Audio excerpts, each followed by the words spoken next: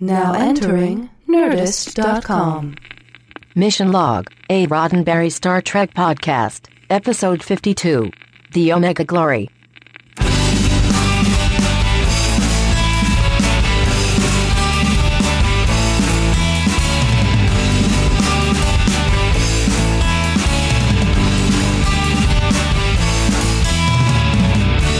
We're staking our ground, and we're planting a flag.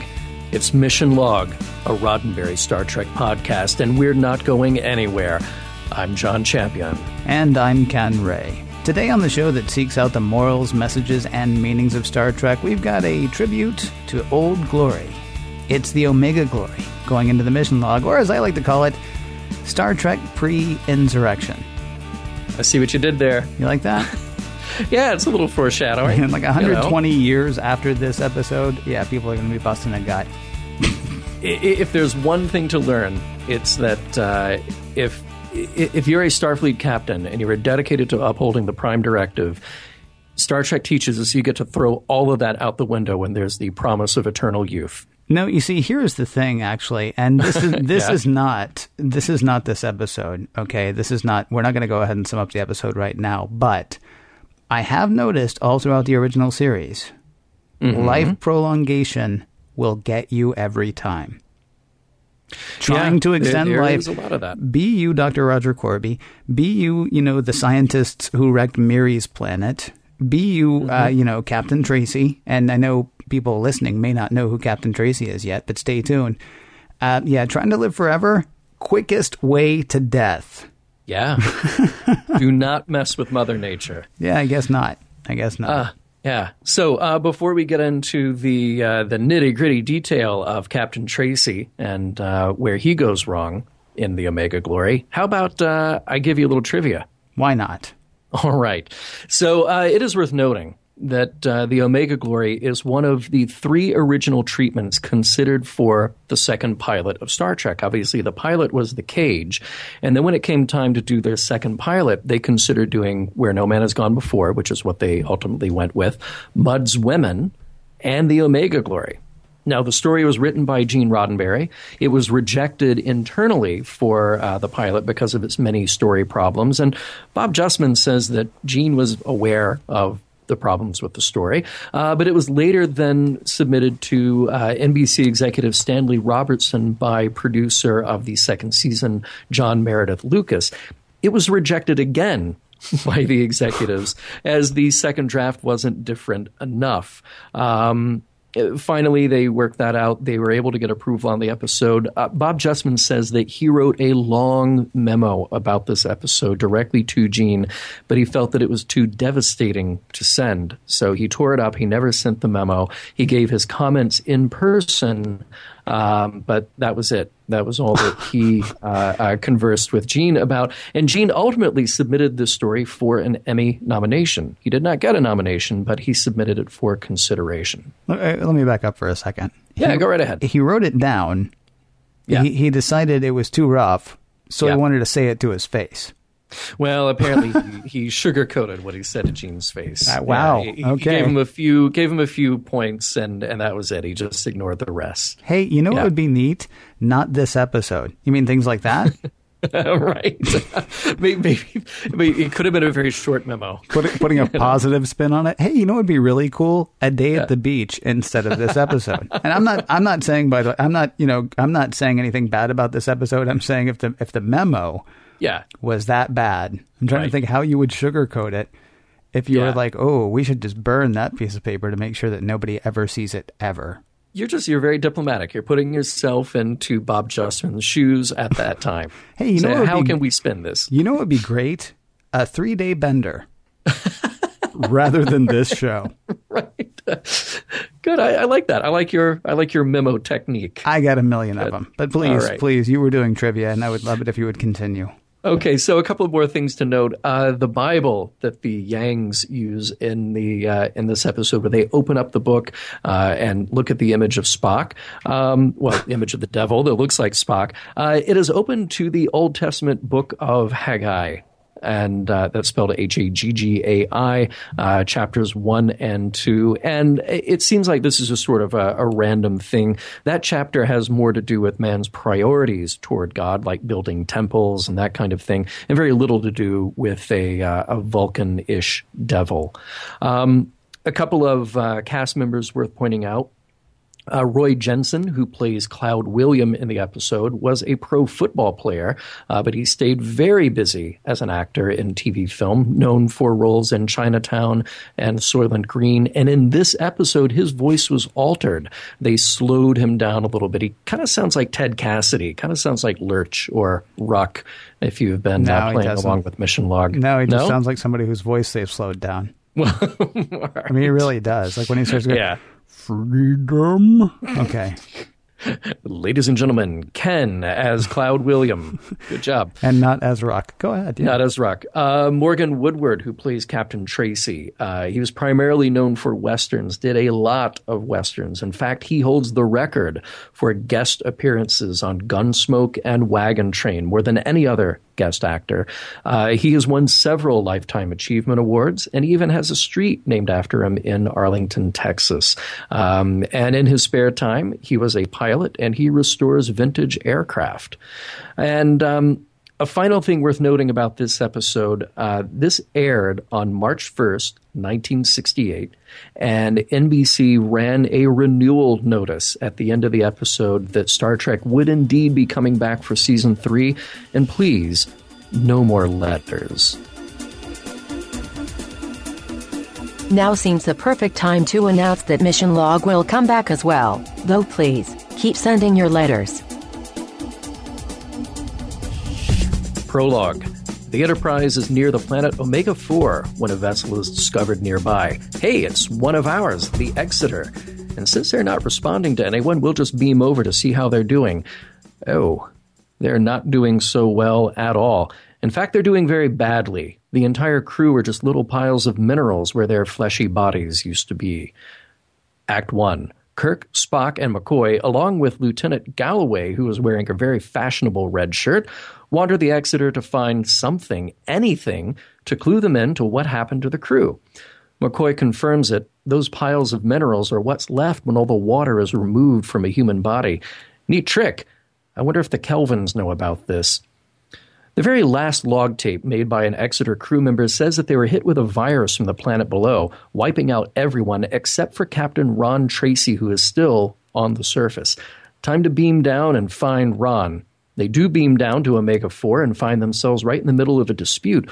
One group is holding down a man and a woman who are dressed in primitive clothing, and out of it all, who steps in but Captain Ron Tracy. It's enough of a distraction that the villagers take Tracy's order to lock up the savages rather than kill them. Those savages are Yangs, according to Tracy, and you can't reason with them. The villagers, on the other hand, are a bit more civilized, and when one of them references fireboxes, Spock calls out Tracy about how they should know about phasers. Tracy explains that the villagers, the Combs, are friendly enough, but when his crew beamed down, they started dying. Tracy stayed on the planet assuming that he is safe there. If the Enterprise crew returns to their ship, they will surely die too. Kirk is concerned that Captain Tracy has contaminated the planet's culture. It's a violation of some oft-overlooked minuscule rule called the Prime Directive, and it makes Kirk really upset when someone violates it. See also A Taste of Armageddon, The Apple, Return of the Archons, etc.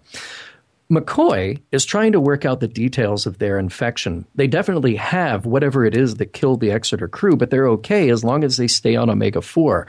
He thinks the infection is kind of like an old Earth biological warfare agent. At that moment, Spock bursts into the room holding an injured Lieutenant Galloway.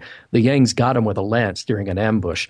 Tracy is right that the Yangs are brutal, but he hasn't been forthcoming about his involvement. Tracy has been using his phasers against the Yangs, and Kirk is about to call the Enterprise to alert Starfleet that a serious Prime Directive violation is going on. Too late. Now Tracy bursts in and holds the group at phaser point. Just for good measure, he vaporizes Lieutenant Galloway. Guess that'll teach him to wear a red shirt. Act 2. Now that Tracy's got their attention, it's time for a chat. He calls the Enterprise and tells Sulu that the landing party are too sick to check in. Kirk tries to intervene, but one of the combs knocks him out. When he wakes up, bound and on the floor, Kirk tries to fight his captor, but again, in comes Tracy with a phaser. Now, seriously, let's talk. The people of Omega-4 have got it pretty good. They never get sick. In fact, they can live to be 1,000 years old or more. Tracy sees this as an opportunity. No disease, a fountain of youth. Kirk doesn't like this line of exploitation, and he breaks out of his binding. He's going to answer Tracy's business proposal with his fists. And then he gets his ass handed to him. Time for a new stop on our tour of Omega-4, jail. Spock is in one cell, and Kirk is thrown into his cell with the vicious Yangs he saw earlier. Better cue up that fight music again. Kirk is about to have it out with a fur-wearing brute. Things are looking bad for Kirk, but Spock reaches through the bars and applies a nerve pinch to the savage woman in the cell with them. Her passing out is enough to cease the fighting, at least for a moment. Spock encourages Kirk to work on the metal bars of his cell. He may be able to get out. As they chat, Kirk and Spock note the interesting Earth parallels. The civilization used to be thriving, but a war of some sort has retarded their technological growth. The yellow civilization has been triumphant, while the white one has turned to savagery. Their words, not mine. Kirk makes an offhand comment about breaking out of his jail to regain their freedom, and with that word, the savage Yang who gave him a good beating finally speaks. Freedom is a holy word. Kirk starts to reason with him. They work together to remove the bars from the window, but the Yang uses that bar to knock out Kirk. Act 3. Kirk finally wakes up more than 7 hours later, alone in his cell. No worry, the window is still clear, and Kirk sneaks around to grab the keys. He and Spock go back to where they originally left McCoy, and there has been a breakthrough. There is no miracle cure. The long-term exposure to the planet has already made them immune to whatever infection killed the Exeter crew, but it's no fountain of youth. The people on this planet live longer because it's their natural evolution. Kirk is ready to signal the Enterprise, but who crashes this party again but Captain Tracy? He of a trigger-happy phaser finger, and he destroys their computer. He looks like he's been through it all right. The Yangs have been attacking, probably signaled by the one Kirk helped escape, and Tracy has been mowing them down with his phaser. Kirk breaks the bad news. Look, Captain Tracy, there is no fountain of youth. We're back to square one, and your scheme isn't going to work either. Let's just let it all go. Tracy has other plans, though. He tells Kirk to signal the Enterprise and have them beam down 10 phasers, but Kirk demurs when he gets Uhura and Sulu on the line. You know what we haven't had in a few minutes? A fight. Kirk thinks so too, and he slaps the phaser out of Tracy's hand, and they go at it again. Kirk may be getting better at this, and he may even have the upper hand at one point, but a bunch of Yangs show up and interrupt the fight. They are taken along with Spock and McCoy to a room full of Yangs. The speculation gets a little deeper now. This parallel development means that the Yangs are sort of the Yanks of this planet, and the Combs are the communists. The parallel is a little too close, as Spock points out, but hey, we're this far along, we might as well go with it. Just then, a Yang honor guard enters the room holding what looks an awful lot like a United States flag as the music cue blares a phrase from our national anthem. Act 4. That giant savage introduces himself. He is Cloud William, the leader of this cabal of Yangs, and the Yangs have taken back their land. As he starts reciting the Pledge of Allegiance in an adorably alien way, Kirk joins in to finish the words. Cloud William is a little stunned, but Kirk lets on that his people have the same holy words where he comes from, way out there among the distant points of light in the sky. Tracy, who just can't keep his mouth shut at the right time, jumps in to say that Kirk and his crew were cast out of heaven, even while Kirk was giving a pretty good science lesson about the problem of confusing the stars with heaven.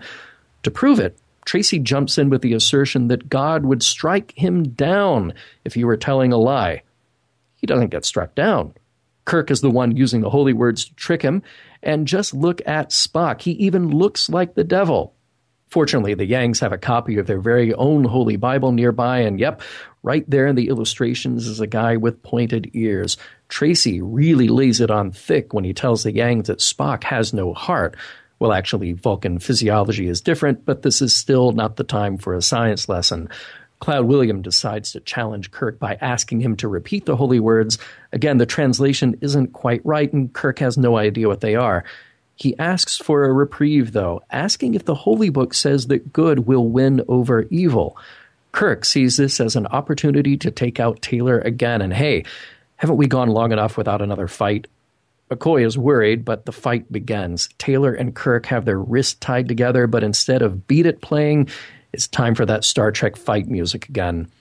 While all this is going on, Spock pulls a new trick out of his cranium, a kind of remote telekinetic mind control in which he instructs Cloud Williams' woman to fetch his communicator. It must have worked because just as Kirk does have the upper hand with a knife at Taylor's throat, Sulu and an armed crew from the Enterprise beam down. Cloud William now assumes Kirk is a god. He's all ready to get with the worshipping. Kirk says no, he's no god, and the only reason he didn't recognize the holy words at first is that they were doing it all wrong. Step back.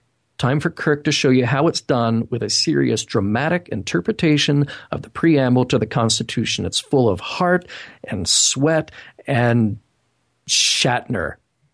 These words are meant to be for all people, to be lived and loved. Cloud William vows to uphold the holy words after this little civics lesson. Now to the matter of Captain Tracy. Spock says he is definitely guilty of violating the Prime Directive.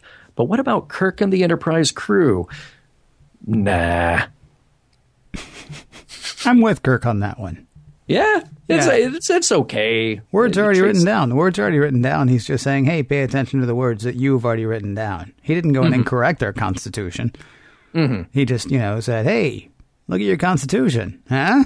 Yeah, he just beamed in and had his guards beam down. Yeah, I mean, the damage has been done, I guess. Exactly. So you have to sort of undo it a little bit. But hey, again, what did we learn from Ghostbusters that Kirk got wrong? If somebody asks you if you're a god, you say yes. Say yes. that might have helped. Well, maybe, although it kind of would have gone against the message of the show. Yeah, indeed. Seems to me. You have to wonder if when Kirk was reading their Constitution, he read the preamble and he did it very dramatically, told them how important it was. I hope somebody stuck around to read the rest of it to make sure that other things were okay in there. We know this is an alien culture. We don't know if they got some things wrong. Hopefully they already have the 19th Amendment in there. You are such a weirdo. Why is that? Because it's obviously evolved along the exact same lines. If we're going to accept that, and I don't know if we should, but if we're going to accept that, I mean, they have red, white, and blue on their flag for crying out loud. And though we don't see Kirk count the stars, it looks like there are 50. Okay. So, I mean, I'll buy that. I don't think we're going to have to go. Now, you do make an interesting point as far as each amendment being added, though. That is kind of interesting. Like, did they get over prohibition, or is it still in force? Or did they even get to prohibition? We don't know. Yeah, we don't. Yeah. And who knows, right now on Omega 4, there might be alternate Ken and alternate John doing their own podcast. It's that close, Ken. It's that close. Except, of course, no, it's not. I mean, because there's a definite turning point in their society, which would appear to be the dominoes that everybody was worried about around the Vietnam War actually do fall. Yeah, which is how we end up. With Serenity, kind of.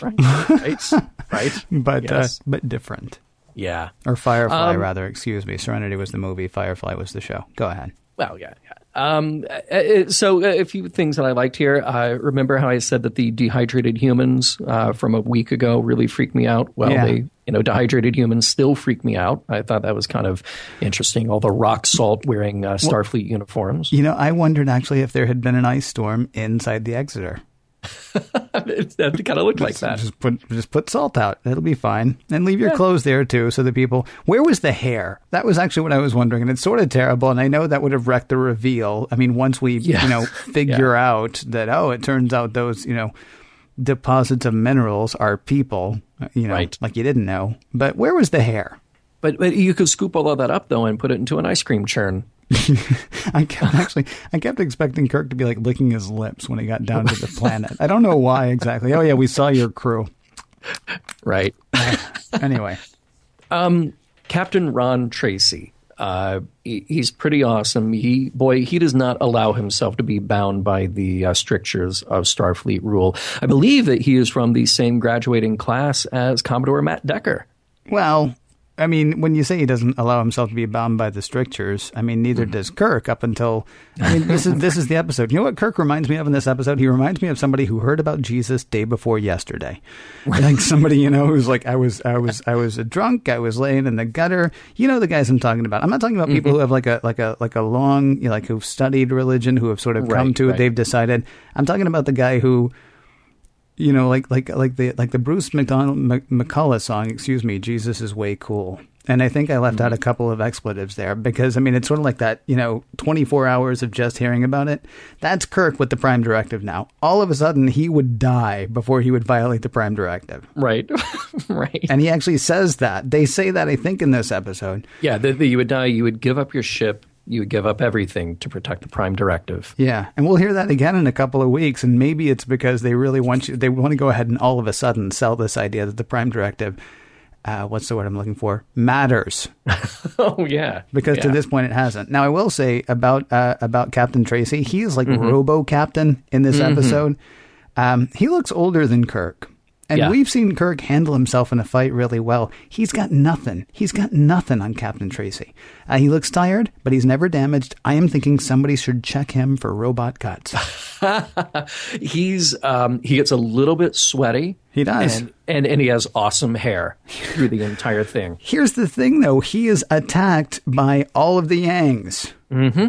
And he still comes back and he's like, wow, kind of sucks I got attacked by all the Yangs. And he's like, but you're still walking. Yeah, it's kind of amazing. Yeah, he's cool. I mean, he's and that's what sold the multiple fight scenes. I don't know if I would go so far as to say he's cool. Well, it's a cool character. Okay, I'm with you on that. Yeah. And the fight scenes no, are actually, good. I'm not with you on that. Yeah. No, he's not a cool character. You know what was surprising to me about the fight scenes, honestly? Shatner was in them. Yeah, right. In the first season, it's very obvious that he's got a body double. And this one, they actually, like when they throw him against what I guess are sacks of wheat laying next to a building for some reason. When Tracy throws Shatner into the sacks of wheat, the camera actually follows Shatner into the fall and then follows Shatner getting up. And I'm thinking, was this part of the cost cutting thing where they're like, okay, well, Bill, we can either cut you or your stunt man. Right. So really, we're going to leave it up to you. Yeah. Yeah. Because all of a sudden he's getting thrown around like a sack of wheat. Yeah. Tracy has some great character moments. When I say good, when I say cool, I mean that he's an awesome bad guy. He is crazy. Yes, he is a great bad guy, and he's even got crazy eyes. I mean, he does. Yeah. Oh, big time. Yeah, he does that well. And his bit toward the end where he challenges Cloud William, it's just so brilliant when he says, "And if I'm lying, may God strike me down." I think that's so fantastic. It reminds me, George Carlin does this rant about religion that I can't even give you the title of it because it would not pass the language standards of our show. But you can look it up. And he goes on this 9-minute rant, and it's so funny because at the end he ends it with, "And if I'm wrong, may God strike down all of you," my entire audience. So, yeah, pretty fabulous. Yeah, that's not bad. What else is also fabulous is that Spock's got a new power. Yeah. And here's the thing, though. It's one of those things that makes me feel like this is a carryover from the pilot. So things aren't quite as well defined. We don't know the limits of Spock's power. And there is actually something written up in the original drafts about how Spock has control over women. And this is kind of an early exploration of that. It's the kind of thing that you would think a story editor, after we've had 50-plus episodes leading into this, would have cut or made a little different. But, that's art. Well, I mean, it is key to getting them out of the jam, right? Yeah, well, it is a game, but Spock has done other creative things. It's something we see once. We'll never see it again, at least not played out. You know what they could have done? They could have had like her leaning against a table and him leaning against a table, and then he sort of does the mind meld through the table. Through the table. Like he's done it through the wall and through the cave before. Had there been some sort of, physical connection of some sort. Mm-hmm. Yeah, but I mean, at this point, I can't remember what we likened it to before, but at this point, it's basically, Spock's power this week is whatever you need Spock's power to be. Yeah. To get you out of your jam. Right. And I would say that other kind of loose ends that go untied, the idea here about the parallel Earth, it's not really a parallel Earth. It's a planet with humanoids who just happen to have played out Earth's history, with a few exceptions. And this is another remnant probably from that unformed timeline about when the show is supposed to take place. If this was a pilot consideration, there is actually a line that got cut where there's some discussion between McCoy and Spock that these could be former Earthlings who, after the space program launched and they colonized other planets. So if they hadn't decided when Star Trek takes place, and it's not the 23rd century, it's way beyond that, you could kind of make a case for that and say, yeah, okay, well, maybe these were former Earthlings, and that would be a reason to explain a lot of the similarities. Racism, classism, tribalism, jingoism, nationalism. The number of isms in this episode would totally depress Ferris Bueller. Bueller? Bueller?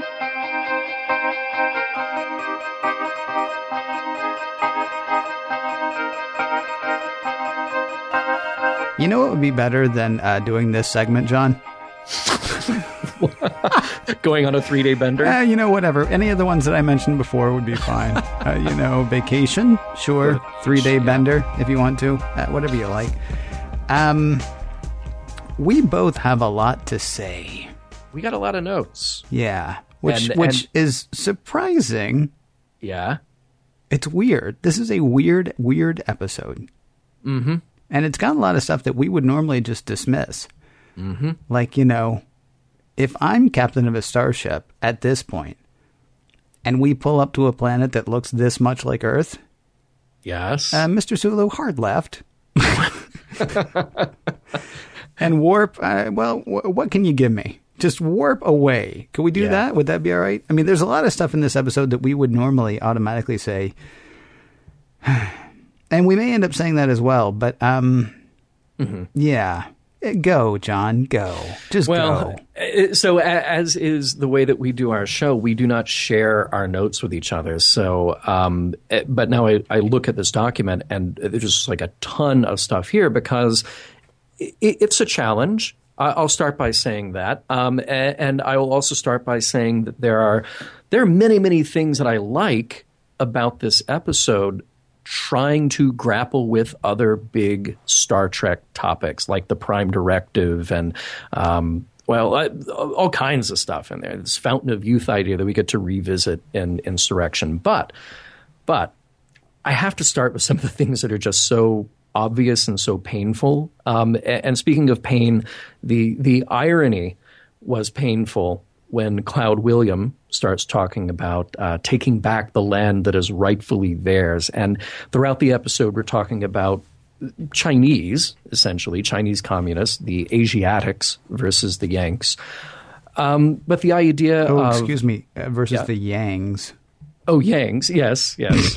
But the idea of savages and Cloud Williams' speech patterns makes me think, obviously, about the horror of how we treated Native Americans. And then I go, well, this whole idea about them taking the land back, well, if we're saying that they're actually Yanks and they fly the American flag, are we saying that they are colonists or are we saying that they are Native Americans? So there's a little bit of a confusion there, I think, that sits uncomfortably.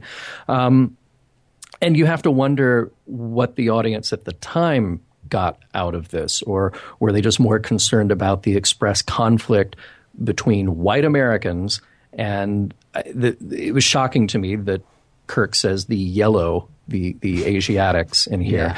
Yeah. Kirk says even that after enough time, the Yangs and also his own people, therefore we're thinking Caucasian colonial Americans, would look like Native Americans if they were run out of civilization long enough. And no, from an evolutionary standpoint, they wouldn't. But okay. Well, no, wait a minute. He didn't mean physically. He said, using spears and wearing pelts and things like that. Yeah, well, that's something that we see repeatedly. I mean, that's what happened in Planet of the Apes as well, in the original movies, not the reboot, because we don't know yet what happens in the reboot. But in the original Planet of the Apes, I mean, when we come across Nova, it turns out she does have the power to speak, but not at the beginning of the movie. She's wearing leather, and not like sexy Catwoman leather, more like pulled off some Nova weapon. Yeah, right. Yeah. Well, yeah, it's not. No, it doesn't not work. I mean, it's just it's not. She's not wearing fashioned by X fashion house. See, I interpreted that line differently because he says that line is two parts. We would act like them, we would behave the same way, and we would look like them. We would start to look like them. So I picked it up as like this physical change in them. I didn't hear it that way. I mean, not that there's not plenty to be offended by. Well, right, yeah. I'm just getting warmed up, Yeah. And a few of our listeners have pointed out the episodes where the dark-haired, swarthy bad guys are up against the clean-cut, blonde good guys. We see that again here, too. We saw it in A Private Little War. And it just sort of it takes the wind out of my sails when I watch this episode. And the biggest shame is that our enlightened crew can only see that the Yangs are right because we are more like them. And the Yangs are the noble savages, and now we've just determined that the Asiatics are the bad guys. Okay. And what I wanted is a more Star Trek way to approach this. You see, I did not see that the people that were holding them were the bad guys necessarily. It felt to me like Tracy was the bad guy, and Tracy was sort of controlling the people in the city, and so then they do his bidding. I didn't feel like the people in the city would have held Kirk, Spock, and McCoy at sword point had Tracy not been there with a phaser. Now, you see, the thing about this episode to me is we assume, I think, that the battle in this alternate Earth past was, I mean, as you keep saying, Asiatics. I mean, this was the good guys lost Vietnam, and we say good guys because we're the good guys. Right. and it's 68, so we don't know how that's going to go. It's inconceivable that war is going to end in a draw as far as people are concerned. It's inconceivable that we're going to lose because, we're America and we've never lost a war and we've, not had a draw. And so, we helped win World War I, we helped win World War II. Korea was just a police action, so we're not going to count that one necessarily. Right. Yeah. We won the War of 1812. We won the French and Indian War. and we weren't even named in that one. So, so the idea that we're not going to win, so you can kind of despite how horrible, Vietnam looks on TV in 1968 at the time, I think we're probably assuming that, given long enough, we're going to win. And so then we present this idea that, wow, what if we didn't win? Well, then here's what happens. Watching it 50 years later, my fiance found the presentation of the Combs racist. But, with that context of, okay, we're assuming a dividing point that we're not assuming at the time that we're watching it. That, okay, the dominoes fall and the rest of the world gets taken over by the communist Chinese or the Vietnamese or Southeast Asians or however you want to put it. I didn't get the sense that eventually they were bad. I got the sense that we were talking about two warring factions. Now, it is interesting to me that despite, the all men are created equal message that ends up coming out of this episode, or at least is espoused by Kirk, if the communists win, the world never reverts back or never evolves past some sort of pre-industrial state. And you can say, well, that's the war. That was because of the war that happened, and the biological war that, made them all live for 1,000 years. But that war was apparently thousands of years ago. We know this because this guy's been alive for like 400 some odd years and his dad's over 1,000 and none of them remember this war that apparently made this happen. So it's been thousands of years. And, we're to the point of swords and pelts and, public beheadings. very Eden-esque, a la, A Private Little War. Yeah, it's veritably Eden. Exactly. It's the kind of Eden that Kirk can get behind, generally speaking. But it's kind of weird. I mean, the idea that we're not going to rebuild past that point. So, I mean, there's still sort of it doesn't feel like a racism thing to me, but I mean, definitely sort of okay, well, if the communists win, things are going to suck forever. Yeah, well, but I think that's partly why it does feel racist. I mean, maybe it is just the visual cue here of having like I said, the blonde-haired white people against the entirely Asian cast who are playing the Kongs, and why it just feels so out of step with the best of what Star Trek has to offer. Yeah, is that I feel like through the entire episode, I'm just counting down the minutes until the white Americans win. And what I would hope for is a more creative, more inclusive, more humanist message to be found here. But even if it's not racism, it's a kind of tribalism. Yes, that really hurts.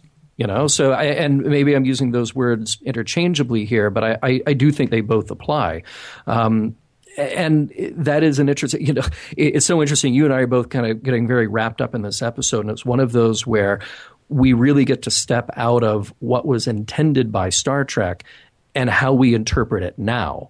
And I feel like one of the things here is the difference between pride and just blindly following the group, blindly following the orders or the tribe or the nation or whatever it is, assuming that everything that your side does is right. Have you ever read Al Franken's books? Yes. Okay, so I know that he's a left-wing nut. That's my shout-out for our conservative listeners there, because I know you're out there. What?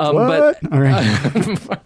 But he's got a chapter in one of his books, and I forget which one, and it's very funny because he's defending the idea that as a liberal, that he's not 100% behind everything that America does. And he's saying, well, wait, I'm just trying to be rational and reasonable and celebrate the things that we get right and call out the things that we get wrong. For example, you go through this list, and it's maybe like a 2-page spread, just line by line. It's like Revolutionary War, good.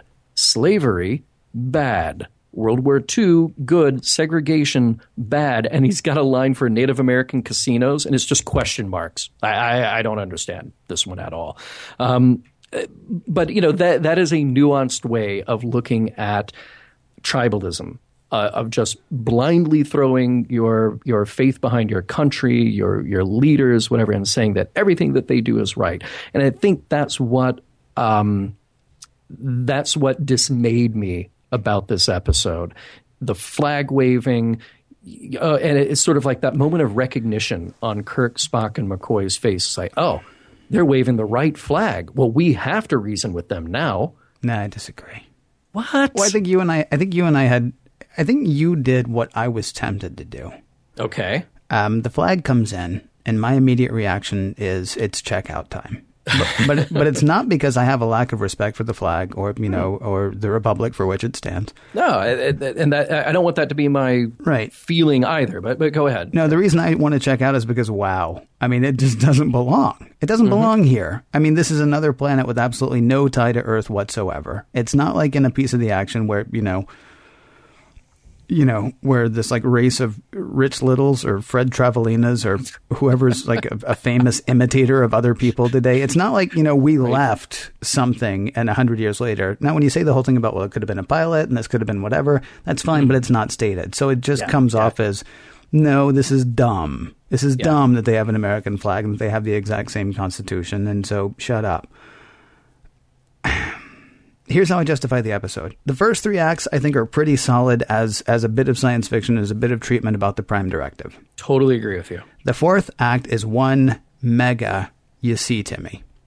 And it's a message against blind patriotism for followers and against using patriotism to do bad things for leaders. I mean, what Kirk said, he didn't just say you're doing it wrong. Kirk said, I didn't recognize those words. You said them so badly without meaning. The warning, that's being issued there is not, let ideas and ideals be replaced by nationalism or zeal. Don't do that. Like, think about the words that you're saying and think about what the words actually mean. That's what makes our way of life worthy. It's not dogmatic devotion to the flag, but a sincere belief in what the words for which that flag stands, for the words that it represents.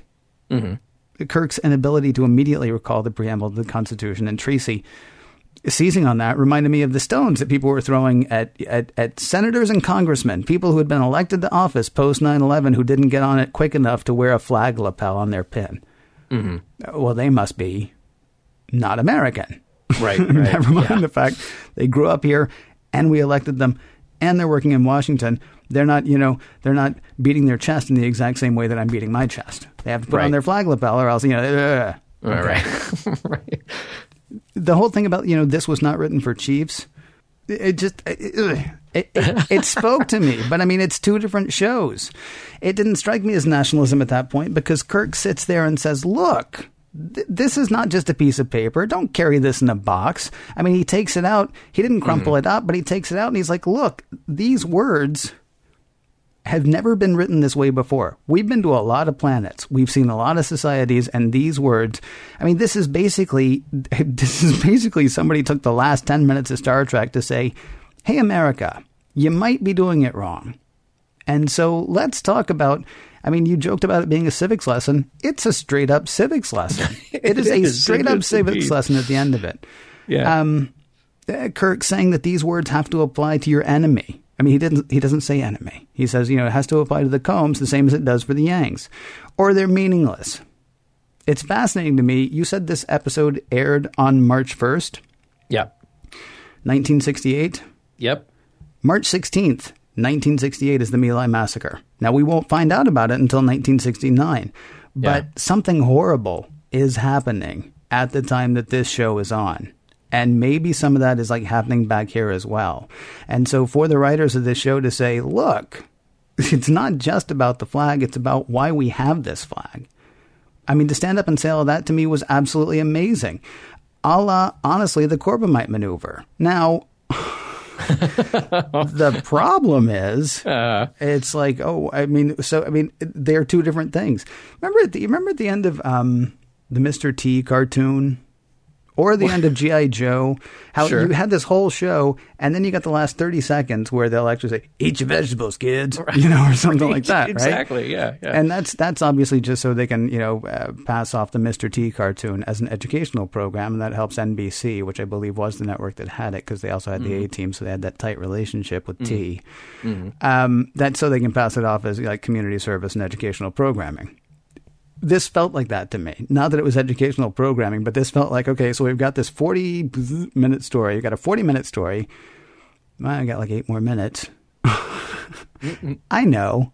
Let's preach to America about how America can be more like America, or more like the America that they want it to be, or that we want it to be, that we say we want it to be.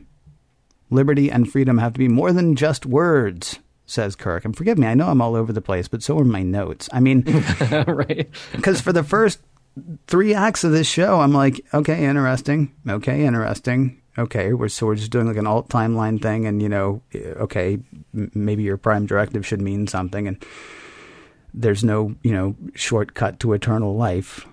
These are all the things. And then in that 4th act, I'm like, wow, they just exploded a whole show. I mean, they're risking like the integrity of the show just to say to people, don't screw it up. See, Ken, you're almost saving this episode for me. Almost. Wait. Let us pause here. Let the computer say something, and then let's come back. Okay. Wow, condescension, thy names are Ken and John. Please, don't let me slow you down.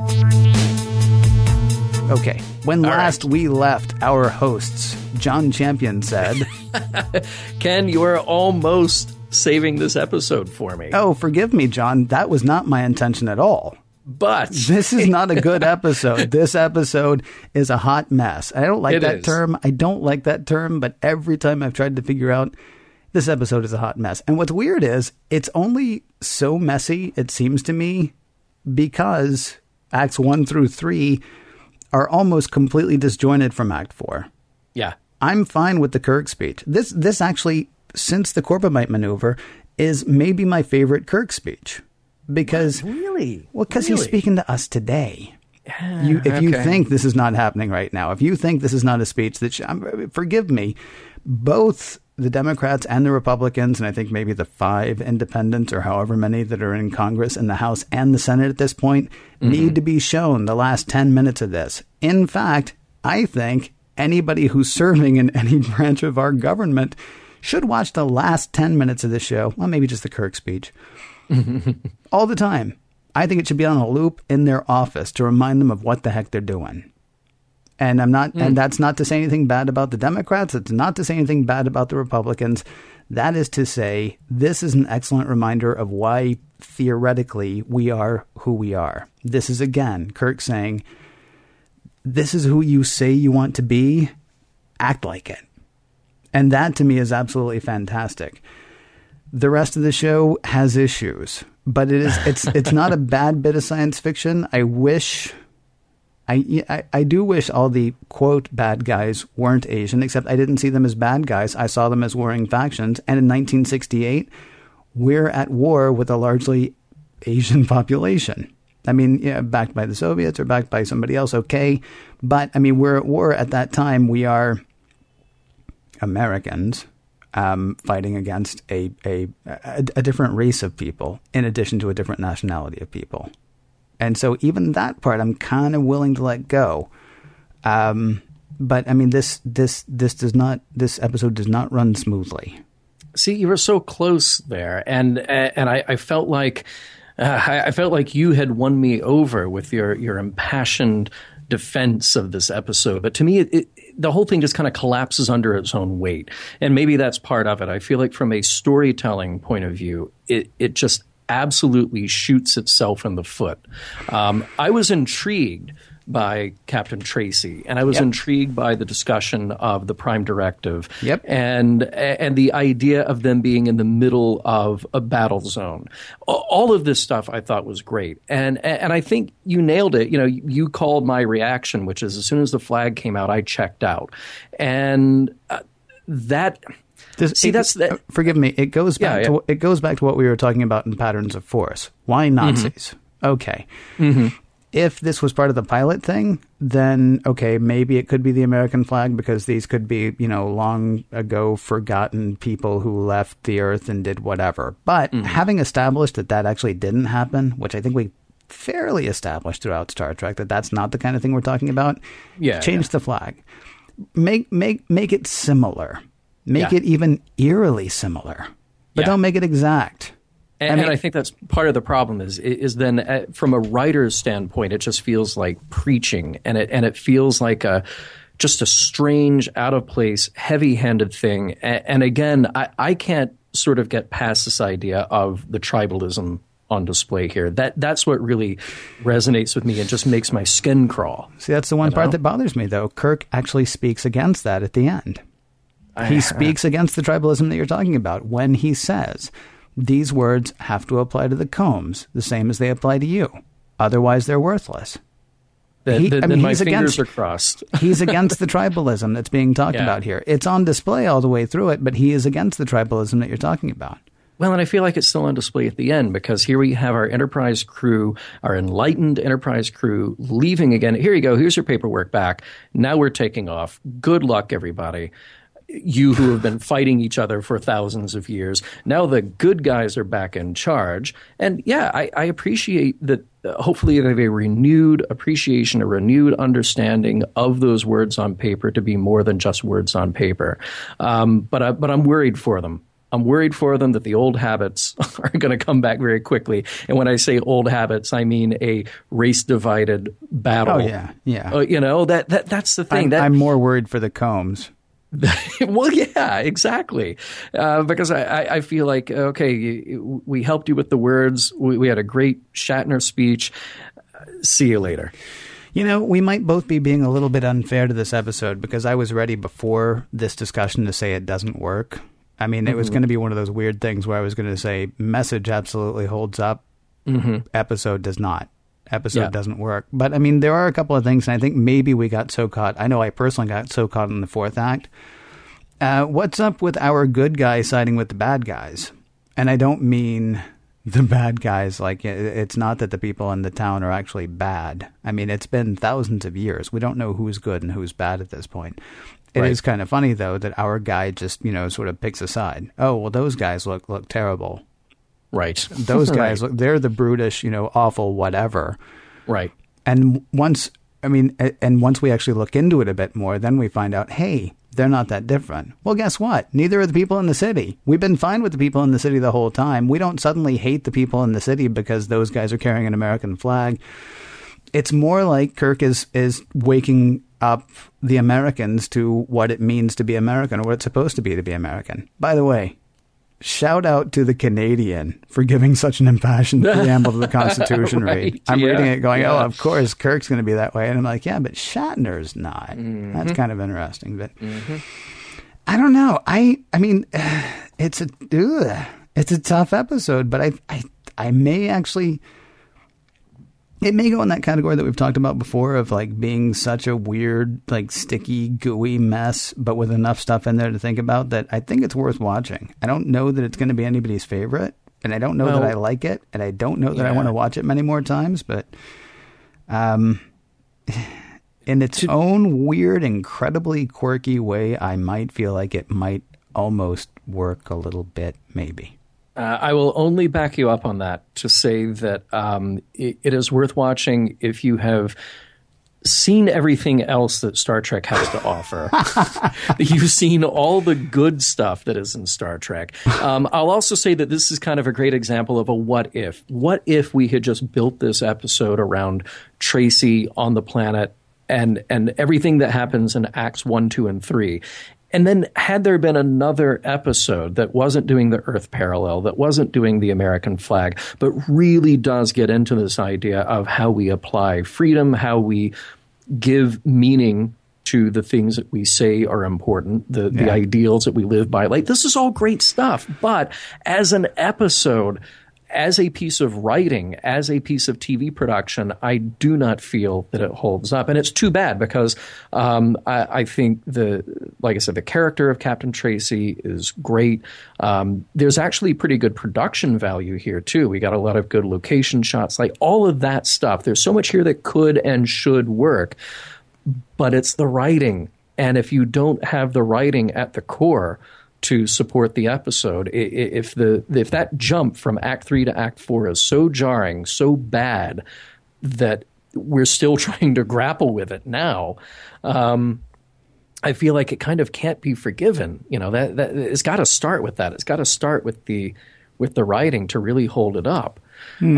So I say that it doesn't hold up, but even as I say that it doesn't hold up, and I do say that there are things about it that I like, I'm so respectful of your impassioned defense of this and interpretation of it, because it's still taking me more to get over the things that I just found painful to watch here, But let's talk about some of the messages that are here, because I feel like at the time, there are good, solid messages about freedom being difficult, and it is worth fighting for. And the idea of the topics that we have dealt with in Star Trek before about screwing around with Mother Nature, like you said, is another Miri kind of thing, but done better in that respect. Captain Taylor's greed on display as being a counterpoint to the way that an enlightened Federation would behave. That's great. I think all of that stuff is good. I still come away with this icky feeling of white Americans are good and others are bad. It's just hard for me to get away from that watching this episode. Close your eyes next time. Okay, seriously, close your eyes next time, because Kirk says, if you're not watching that everybody who is in the city is of Asian descent, and that everybody who is outside of the city is white, that doesn't come across. All you're getting is two warring political factions. And if all you're getting is two warring political factions at that point, you will hear Kirk say, this has to apply to everybody or it's no good. That line must not have been loud enough for me, because I do appreciate it. Oh, and the other thing that I learned from you this week, Ken, is that everybody should have a tight relationship with Mr. T. Believe it. That's from the song Mr. T's Commandments, by the way, which I believe was part of the cartoon. I don't know. I don't know. As you can tell, I really don't think we try to come to some sort of conclusion at the end. Mm-hmm. I don't know that we have, but that's good because it just leaves, it leaves the channel open for more conversation. Speaking of which, if you would like to converse with us about what you think about this particular episode of Star Trek or this particular episode of Mission Log or any of the other episodes that we've covered or will cover at some point, Facebook, Skype, and Twitter, the handle Mission Log Pod, or you can call us 323-522-5641. That number again, 323-522-5641. Operators are not standing by, but if it makes you feel better, go ahead and tell yourself there are. You can email us, missionlog@roddenberry.com. That email address again, missionlog@roddenberry.com. And don't forget to check out our very nice home on the internet, missionlogpodcast.com. Remember, we may use your comments on an upcoming episode of Mission Log. Hey, speaking of upcoming episodes, next week, Ken, I know that you're a computer guy. I know that I'm a computer guy. But how about we look into the ultimate computer?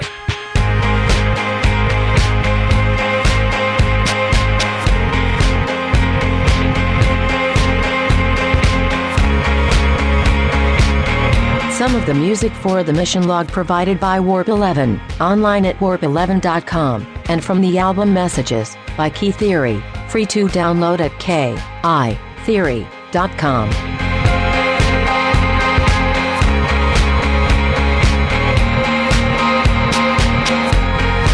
I'm not sure how next week's show can be the ultimate computer.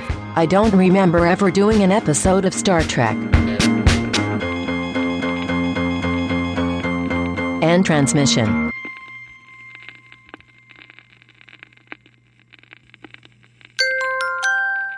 Now leaving Nerdist.com.